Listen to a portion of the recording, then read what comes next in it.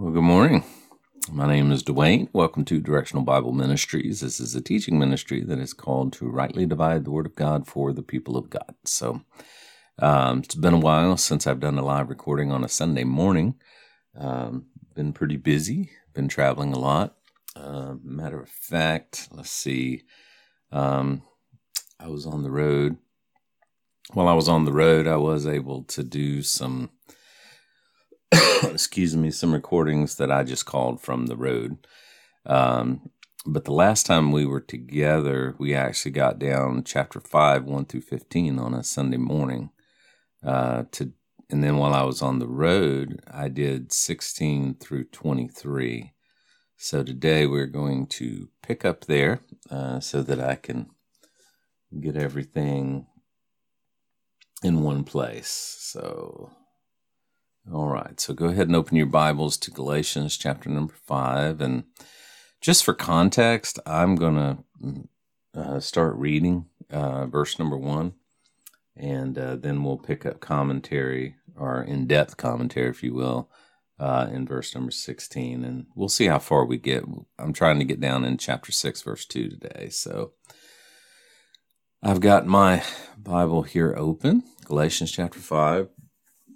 Verse number 1, stand fast, therefore, in the liberty wherewith Christ has made us free, and be not entangled again with the yoke of bondage. And remember, the entire purpose of this letter was to the Galatians who were being led to place themselves back under the law. And he says, Christ has made you free. Do not be entangled again with the yoke of bondage. Behold, I, Paul, say unto you that if ye be circumcised, Christ will profit you nothing. The point is, you're either going to place your faith in the law or you're going to place your faith in Christ. If you place your faith in the law, then you're no longer trusting in Christ, and therefore it will profit you nothing. For I testify again to every man that is circumcised that he is a debtor to do the whole law. In other words, you can't just pick and choose what parts of the law you want to obey. You are completely removed from the law. And if you want to place yourself under any part of the law, then you are under the whole law. Faith plus nothing is faith. Faith plus anything is works. Christ is become of no effect to you. Whosoever of you are justified by the law, you are fallen from grace. Christ means nothing to you because obviously you're not placing your faith in Christ. You're placing your faith in the law, and you're not relying on grace. For we through the Spirit wait for the hope of righteousness by faith. So those of us who are placing our faith in Christ alone, through the Spirit, we are waiting for the hope of righteousness. In other words, our righteousness, we are not seeking our own righteousness through our works. We are waiting for our righteousness from Christ. For in Christ Jesus neither circumcision availeth anything, nor uncircumcision, but faith which worketh by love. In other words, it's simple faith that worketh by love. It's not circumcision or even uncircumcision. It doesn't matter. And he says, ye did run well. Who did hinder you that ye should not obey the truth? I mean, you were doing so well the last time I was with you. Who hindered you? Who broke up the path for you? Who slowed you down? And he says in verse 8, this persuasion cometh not of him that calleth you. In other words, who is the one that calleth them? Some would say that's referring to God. Some would say, no, that's Paul. Paul is the one that went and called them. I think it's a reference to Paul, though, it's not going to blow up anything if I'm wrong there. But he says this persuasion, this error that's being taught to you didn't come from him that called you. In other words, I didn't teach you this stuff. Somebody else did. And he says, a little leaven leaveneth the whole lump. And isn't that so true? He's saying there, if you allow error into your life, it's going to spread into every other aspect of your life. It's just like when you take leaven and you place it in a cake of bread. That whole cake is going to rise. Not just, it's going to spread. And all it takes is a little pinch. My great grandmother used to say, a little dab do ya. It's going to spread. And he's saying, if you allow this to spread, it's going to destroy the whole fellowship there in Galatia. And he said, I have confidence in you through the Lord that you will be none otherwise minded. But he that troubleth you shall bear his own judgment, whosoever he be. Now that is interesting to me because Paul is no longer speaking plural. He is talking about one person, he that is there. So apparently Paul had narrowed down, and we call these people that are spreading this leaven among the Galatian believers Judaizers. They were people, they were Jews who were saying that these Jews or these believing Jews, these grace Jews, and even these believing grace Gentiles had to keep the law. They had to be circumcised if they wanted to be saved. So bear in mind, there's 3 different audiences here in Galatians. You've got the Judaizers, which were Jews who I don't believe were grace Jews, who were trying to persuade the grace Jews who had come to Christ by faith through the grace gospel. And you have the Gentiles, who of course could only come to God by grace. Now, there may have been some proselytized Gentiles here in Judaism. I'm not sure. I don't see that in the text, but he says, I have confidence in you through the Lord in verse 10 that you will be none otherwise minded, but he that troubleth you shall bear his judgment, whosoever he be. So it seems that Paul is narrowing it down. He may or may not know who it is, but there's certainly a leader involved. And I, brethren, if I yet preach circumcision, why do I yet suffer persecution? Then is the offense of the cross ceased. And he's saying, obviously, I'm not preaching circumcision. Obviously, I'm not preaching circumcision because if I was, I wouldn't be being persecuted by the Jews. And he says, I would that they were even cut off, which trouble you. Now, that's an interesting verse there. I would that they were even cut off that trouble you. He is referring to self-mutilation there in verse number 12. And of course, he's referring to circumcision. And his words are pretty harsh. If you look in other translations like the NAS, he says, would that those who were troubling you would even mutilate themselves. So not only circumcise themselves, but mutilate themselves. The NIV, verse 12, as for those agitators, I wish they would go the whole way and emasculate themselves. So, Paul's not thinking positive thoughts about these people. He's very upset with them for coming in and spreading these lies among the Galatian believers. And I can remember days as a pastor where, people, my congregants in our church would come back with some heretical doctrine that they got from somewhere. And it just seemed like you had to go into lockdown mode with them personally to bring them back onto the right path. And it angers you that you've spent so much time and then they do a drive-by with heresy and just confuse them. And he says in verse number 13, for brethren, ye have been called unto liberty. Only use not this liberty for an occasion to the flesh, but by love serve one another. So he's saying we are not under the law, but we have been called to liberty.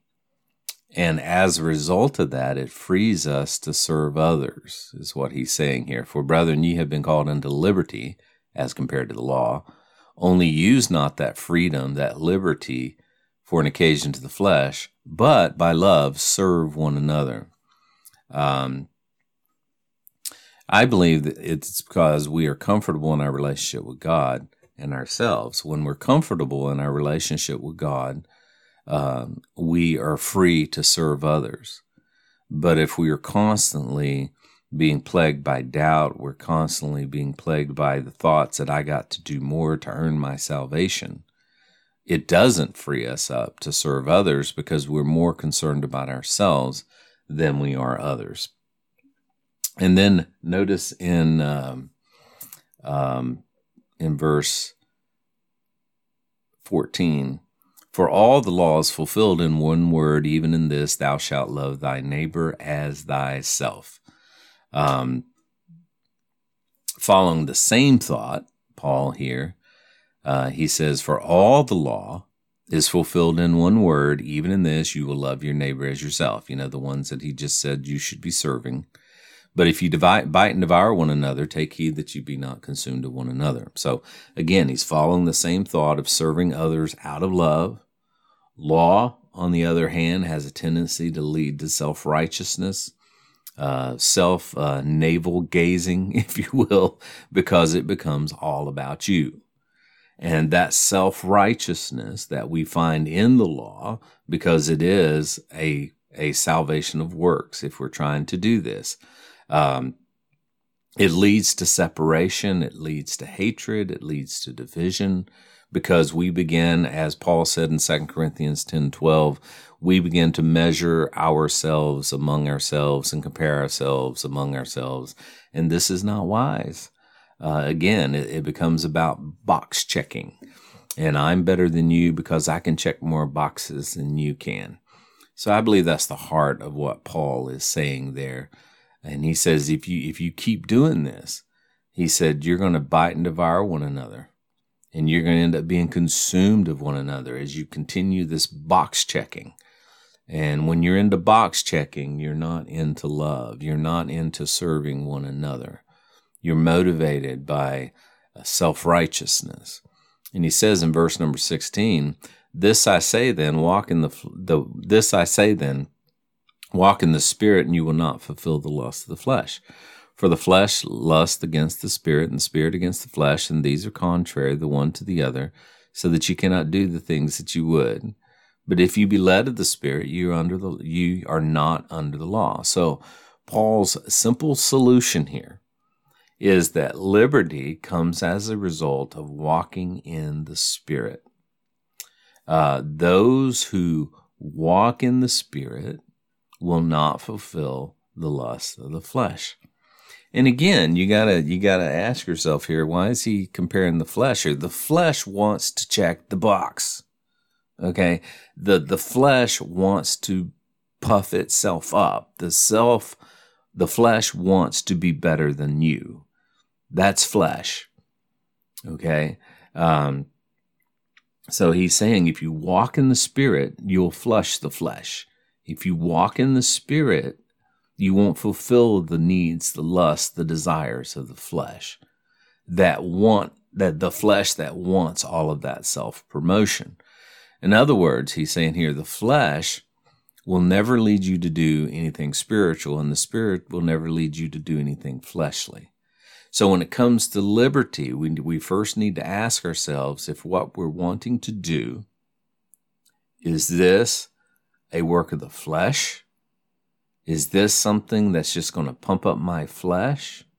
Or is this a work of the Spirit? Is this the Spirit? And of course, we need to obey our spirit. The Spirit. Notice it's capitalized, the Holy Spirit. We need to obey.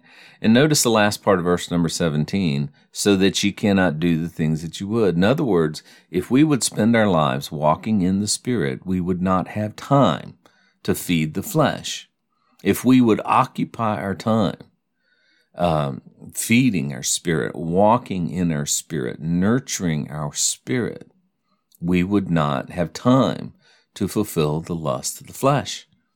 If a man has tools in his hand and sweat on his brow, he doesn't have time to do something else. He's focused on the task at hand. There's an old saying, an idle mind is the devil's playhouse. It's when we are not doing what we need to be doing that the devil gets in, and we begin to heed the lust of the flesh, the desires of our flesh. And I believe that is when we as believers begin to struggle. It's when we drop our proverbial spiritual swords, we back out of the fight, and we start thinking in the flesh. And that is so true. You can watch that in your own life. I mean, when you get tired, when you get isolated, when you get offended, the first thing you do is lower your sword. You're not in the fight anymore because you're angry. I compare it sometimes to when I was a kid. I would watch Mutual of Omaha's Wild Kingdom, and people, you would watch those lionesses as they lay on that hill, and they would be looking at that herd of gazelle or wildebeest or whatever it was they were stalking. And they would look at them for days. What were they looking for? They were looking for a weakness. They were looking for one that was offended. They were looking for one that was sickly. Okay? And the devil is the same way. He looks for those who are offended, that are ill, that are sickly. And then those lionesses, they charge with a purpose. The majority of those lionesses, their job is to simply spread the herd. And then maybe one or two of those lionesses, their job is to go for the one that they have targeted. That sickly, ill, offended one that is lagging behind, that's not keeping up with the rest of them for whatever reason.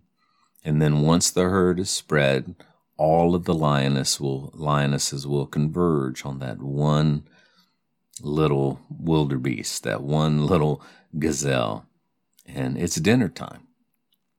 If we're not careful, we're not designed to live our lives alone. We're designed to live our lives in community with others.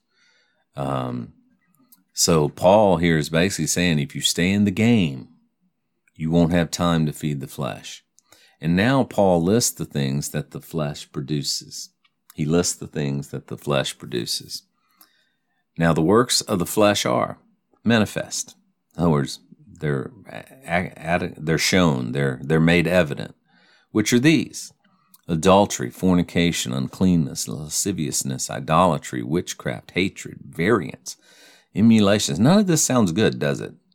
Wrath and strife and sedition and heresy, envying, murder, drunkenness, revelings, and the like, of the which I tell you before, as I have also told you in time past, that they which do those things shall not inherit the kingdom of God. Someone asked me the other day, now that we're living under grace, what is our standard? Because I hear people in the church say erroneously all the time that the law is our standard. The 10 Commandments is our standard. No, Christ is our standard. And everything we do, we should do out of love for Him, faith through Him. And Christ is the standard, not the law. And I've said this before, and some people look at me funny, but Gentiles, the body of Christ has never been under the law of Moses. It never will be under the law of Moses. We were not freed from the law of Moses because we were not under the law of Moses. We are under the law of Christ, the law of love. And if you look at all these things that manifest themselves in the flesh, it deals with everything that is forbidden under the law. Adultery, fornication, lasciviousness, and idolatry. Doesn't that sound very similar to the 10 Commandments? But we're not under the commandments. We've never been under the commandments. It is the law of Christ that constrains us. So he says all of these things are works of the flesh. And his point is that these things should not be what the saved person is involved in, because they should be walking in the Spirit and not have time for these things. Yes, these are the things that our flesh naturally wants.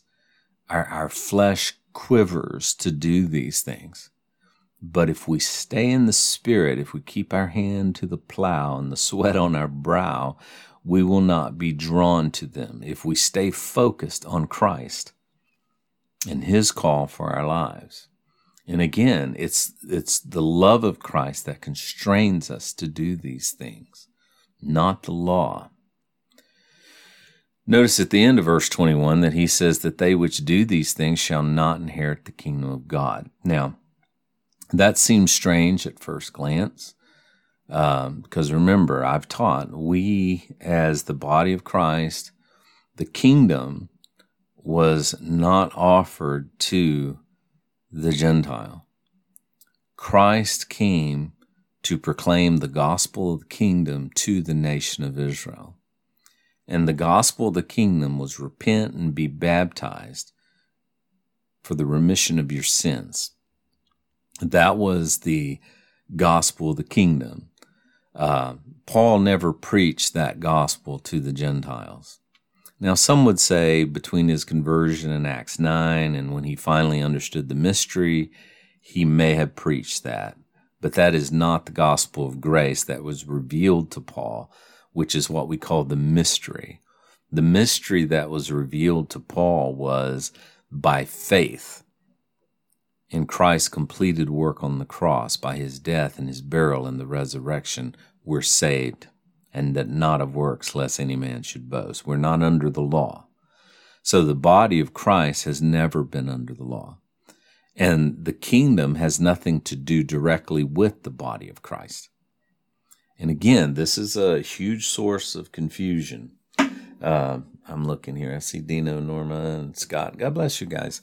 The kingdom was never offered to the body of Christ or to the Gentile. Understand, all of the prophecies of the Old Testament looked forward to the Redeemer, the kinsman, the Goel that would come and redeem the nation. Okay? Jesus was that. Jesus came, and Jesus, in order to be that Redeemer, had to die.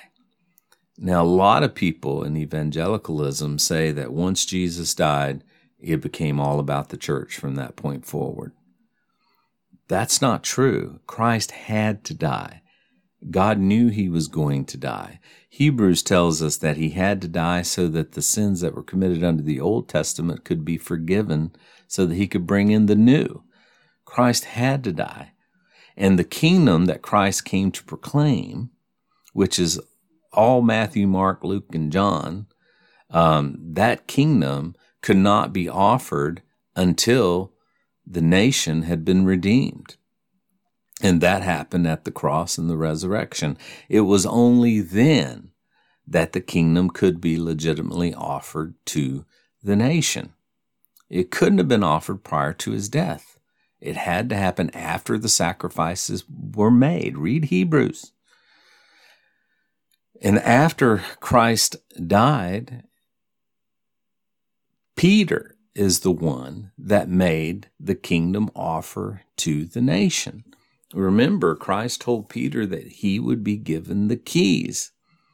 And Peter used those keys. The kingdom was offered to the nation if they would repent and be baptized. But the nation overwhelmingly rejected that. And the kingdom never came. And that's when God raised up Paul to take the gospel of grace to the Gentiles. But what happened historically, if you go back, Augustine was the first to spiritualize all of that. Yeah, the kingdom did come. It was a spiritual kingdom. And today, evangelical churches are still preaching that same error, that we are in this spiritual kingdom. We're not, the kingdom doesn't have anything to do with the Gentiles. Augustine said that the kingdom came spiritually, and Christ is in the form of the vicar or the pope and all of that, the Catholic Church in 325 AD, and it carried all of that. Covenant, Reform, replacement theology is still being taught in the church, even by those who claim to be dispensationalists. But yet they're still spiritualizing this kingdom, still spiritualizing Acts chapter number 2 and what happened there. And all of that is error. Every bit of it. The kingdom was offered to the nation, and the nation rejected it. So we're not in a kingdom. We're not part of a kingdom. We're not in a spiritual kingdom. The kingdom is for the nation of Israel. It is prophecy from the Old Testament for the nation of Israel. The fulfillment of the covenants, the Davidic, the Abrahamic, the Palestinian covenants, all of that is for the nation of Israel, not for us.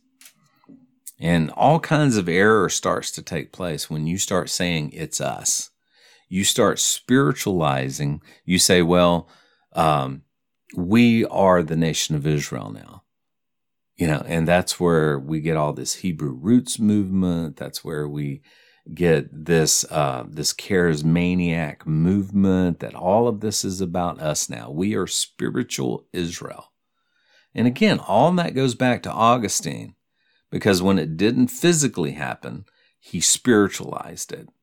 And we're still doing it today in the body of Christ.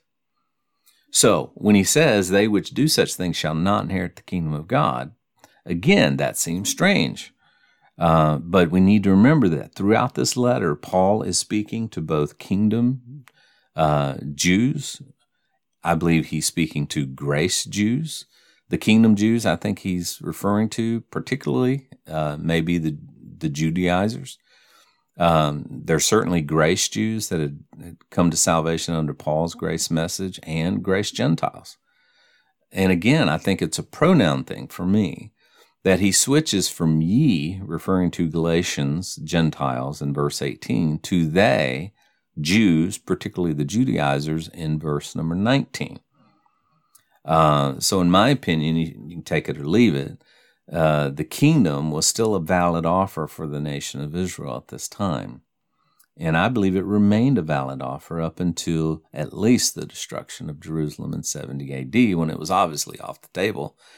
The book of Galatians was written between 53 and 57, so we are ways from 70 AD at this point. So good comment, Scott. You cannot have a kingdom without a king. The kingdom never came. Amen. It didn't come. Christ left. He didn't come back. Because understand, this is what shoulda, woulda, coulda happened. Peter presented the gospel of the kingdom. He offered the kingdom, which is the same gospel that they'd been preaching in Matthew, Mark, Luke, and John, same gospel that John the Baptist preached, the same gospel that all the apostles taught. If the nation of Israel would have repented and been baptized in Acts chapter number 2, 3, 4, in that area, immediately the nation would have rolled into Daniel's 70th week of Daniel 9. Bear in mind, Christ came up to the 69th week, which is Daniel 9, 25, 26. And then it would have went into Daniel's 70th week, which means Israel would have entered into the time of tribulation, which is exactly what Peter and John is preparing the nation for in the Hebrew epistles. Hebrews through Revelation was preparing the nation for the coming tribulation and the return of Christ, the second coming, and the establishment of the kingdom. That would have happened. Paul would have never been raised up. The body of Christ as we know it would have never been born. You could simply remove the Pauline epistles from the New Testament. Matthew, Mark, Luke, John, first 7 chapters of Acts, Hebrews through Revelation would have been it. It would have all been fulfilled, but it wasn't.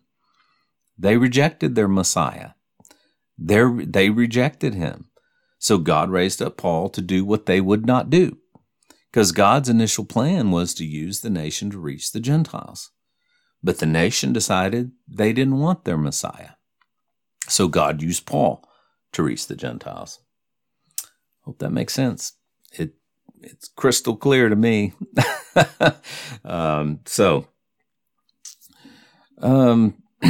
So again, I think when he says there, you shall not inherit the kingdom of God, he's speaking to the Judaizers. And again, the kingdom was still valid. There was a time, understand, the book of Acts was a book of transition from Jerusalem to Antioch, from Peter to Paul, from the kingdom gospel to the grace gospel. You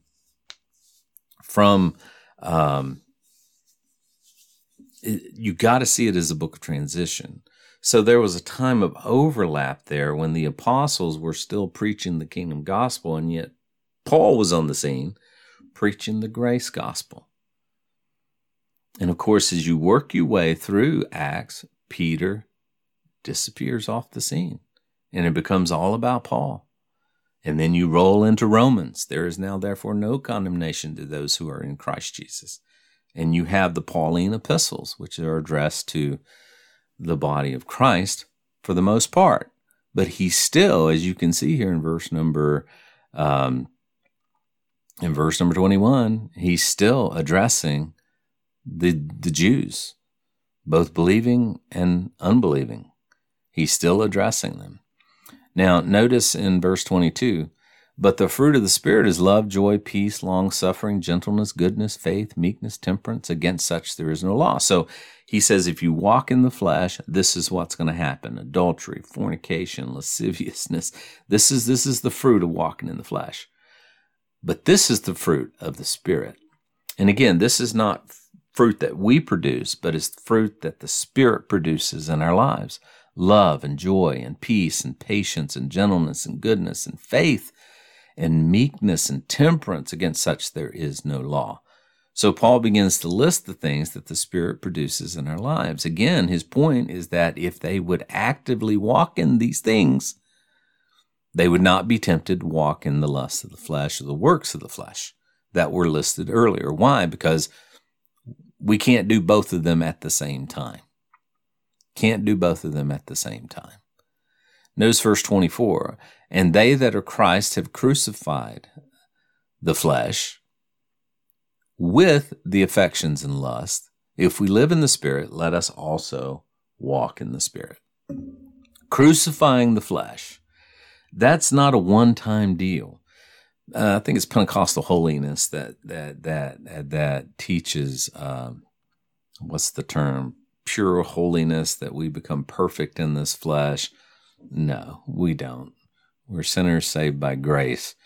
And we are continually crucifying that flesh moment by moment, day by day, year by year. We are continually being conformed into the image of Christ. It doesn't happen overnight at conversion. Paul said in 1 Corinthians 15:31, I protest by your rejoicing, which I have in Christ Jesus our Lord, I die daily. I die every day. We are constantly putting to death the flesh. We are constantly crucifying the flesh. All believers who are to live in the Spirit, how? By yielding to the Holy Spirit in our lives and letting Christ live through us daily. Philippians 1:21, for to me to live is Christ, and to die is gain. And that word walk there in verse number 25 is an action verb. Let us walk. That means it's constant, continually walking in the Spirit, the Holy Spirit. Let us not be desirous of vainglory, provoking one another and envying one another. This verse I mentioned last time could be kind of two ways. Let us not be desirous of vainglory.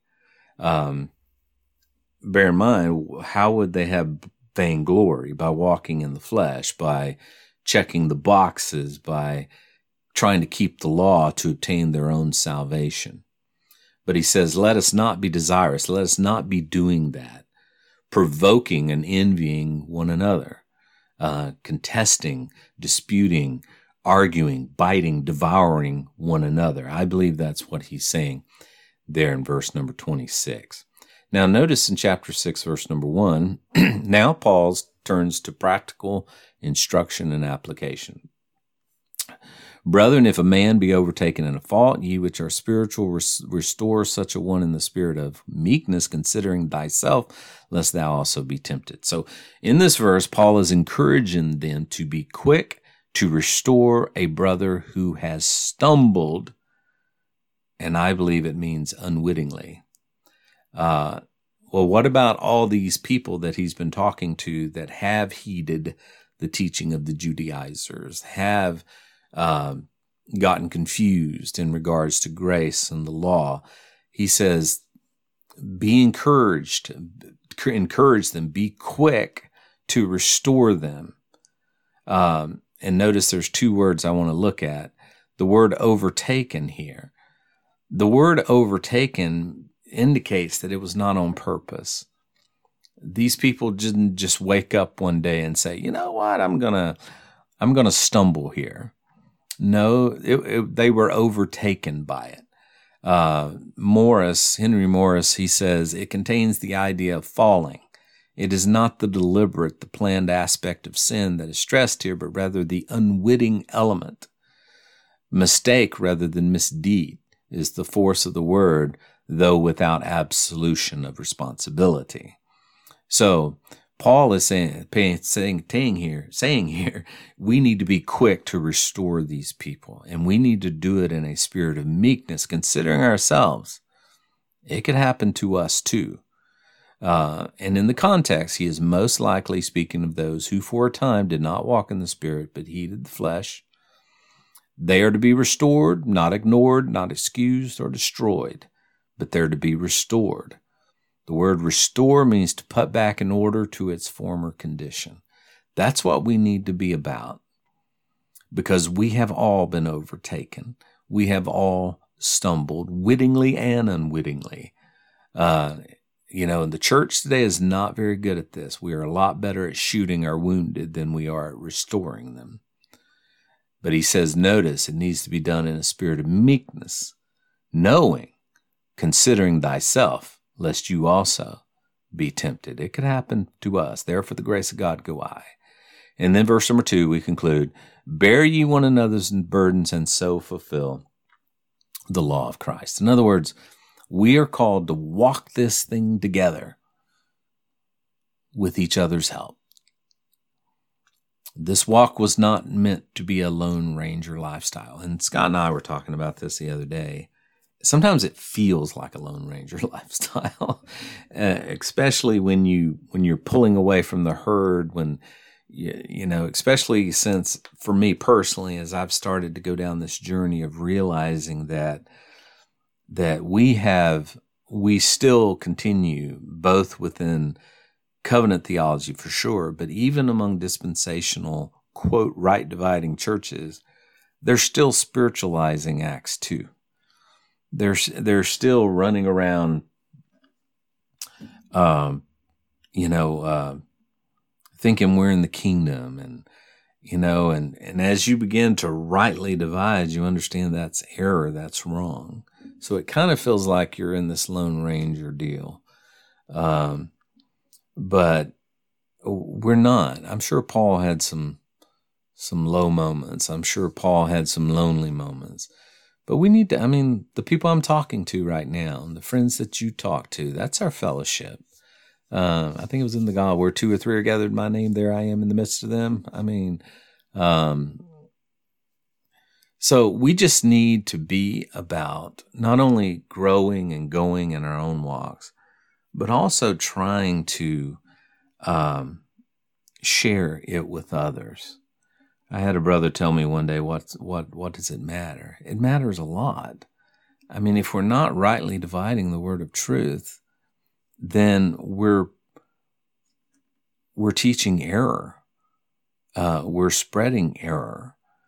So I believe just in love, we need to, those who disagree with us, whether it's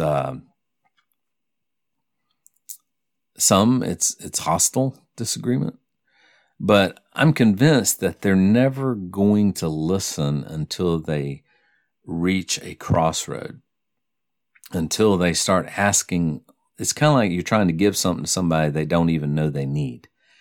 It's the old comparison. If I knew a plane was going to crash, I would hold to dear life to the parachute. But if I tried to offer that parachute to someone who was oblivious to the fact that the plane was going to crash, they wouldn't want it because they would see no need. So I think somebody who said that, how do we rescue the religious? I think we pray for them. I think we use our opportunity to be salt and light, if you will, in their lives. I think we answer their questions in love, because I know I didn't go down this road. It took me years to go down this road. And it's only now that I can look back and see where I was challenged and I called into question. For me, it was just the obvious opposite teaching of Paul and James.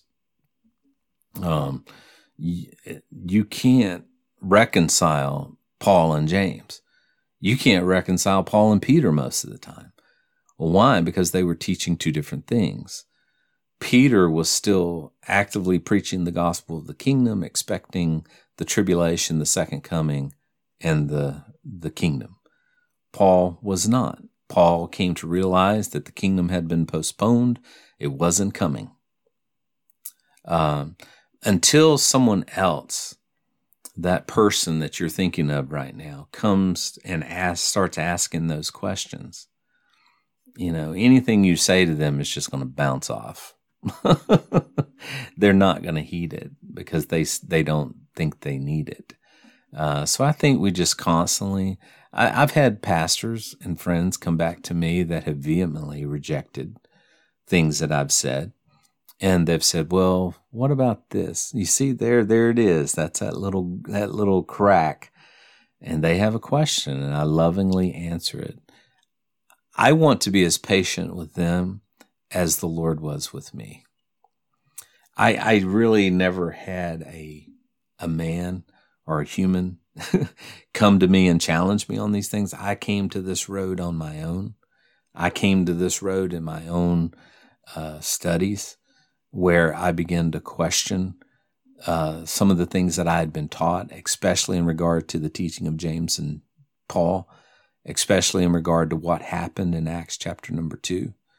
I came to that crossroad on my own. So I would just encourage you to be patient with people who are struggling. I communicate with people every day that aren't in total agreement, but they're starting to question. They're starting to nod in agreement. And that's the way it happened for me, and that's the way it happened for them.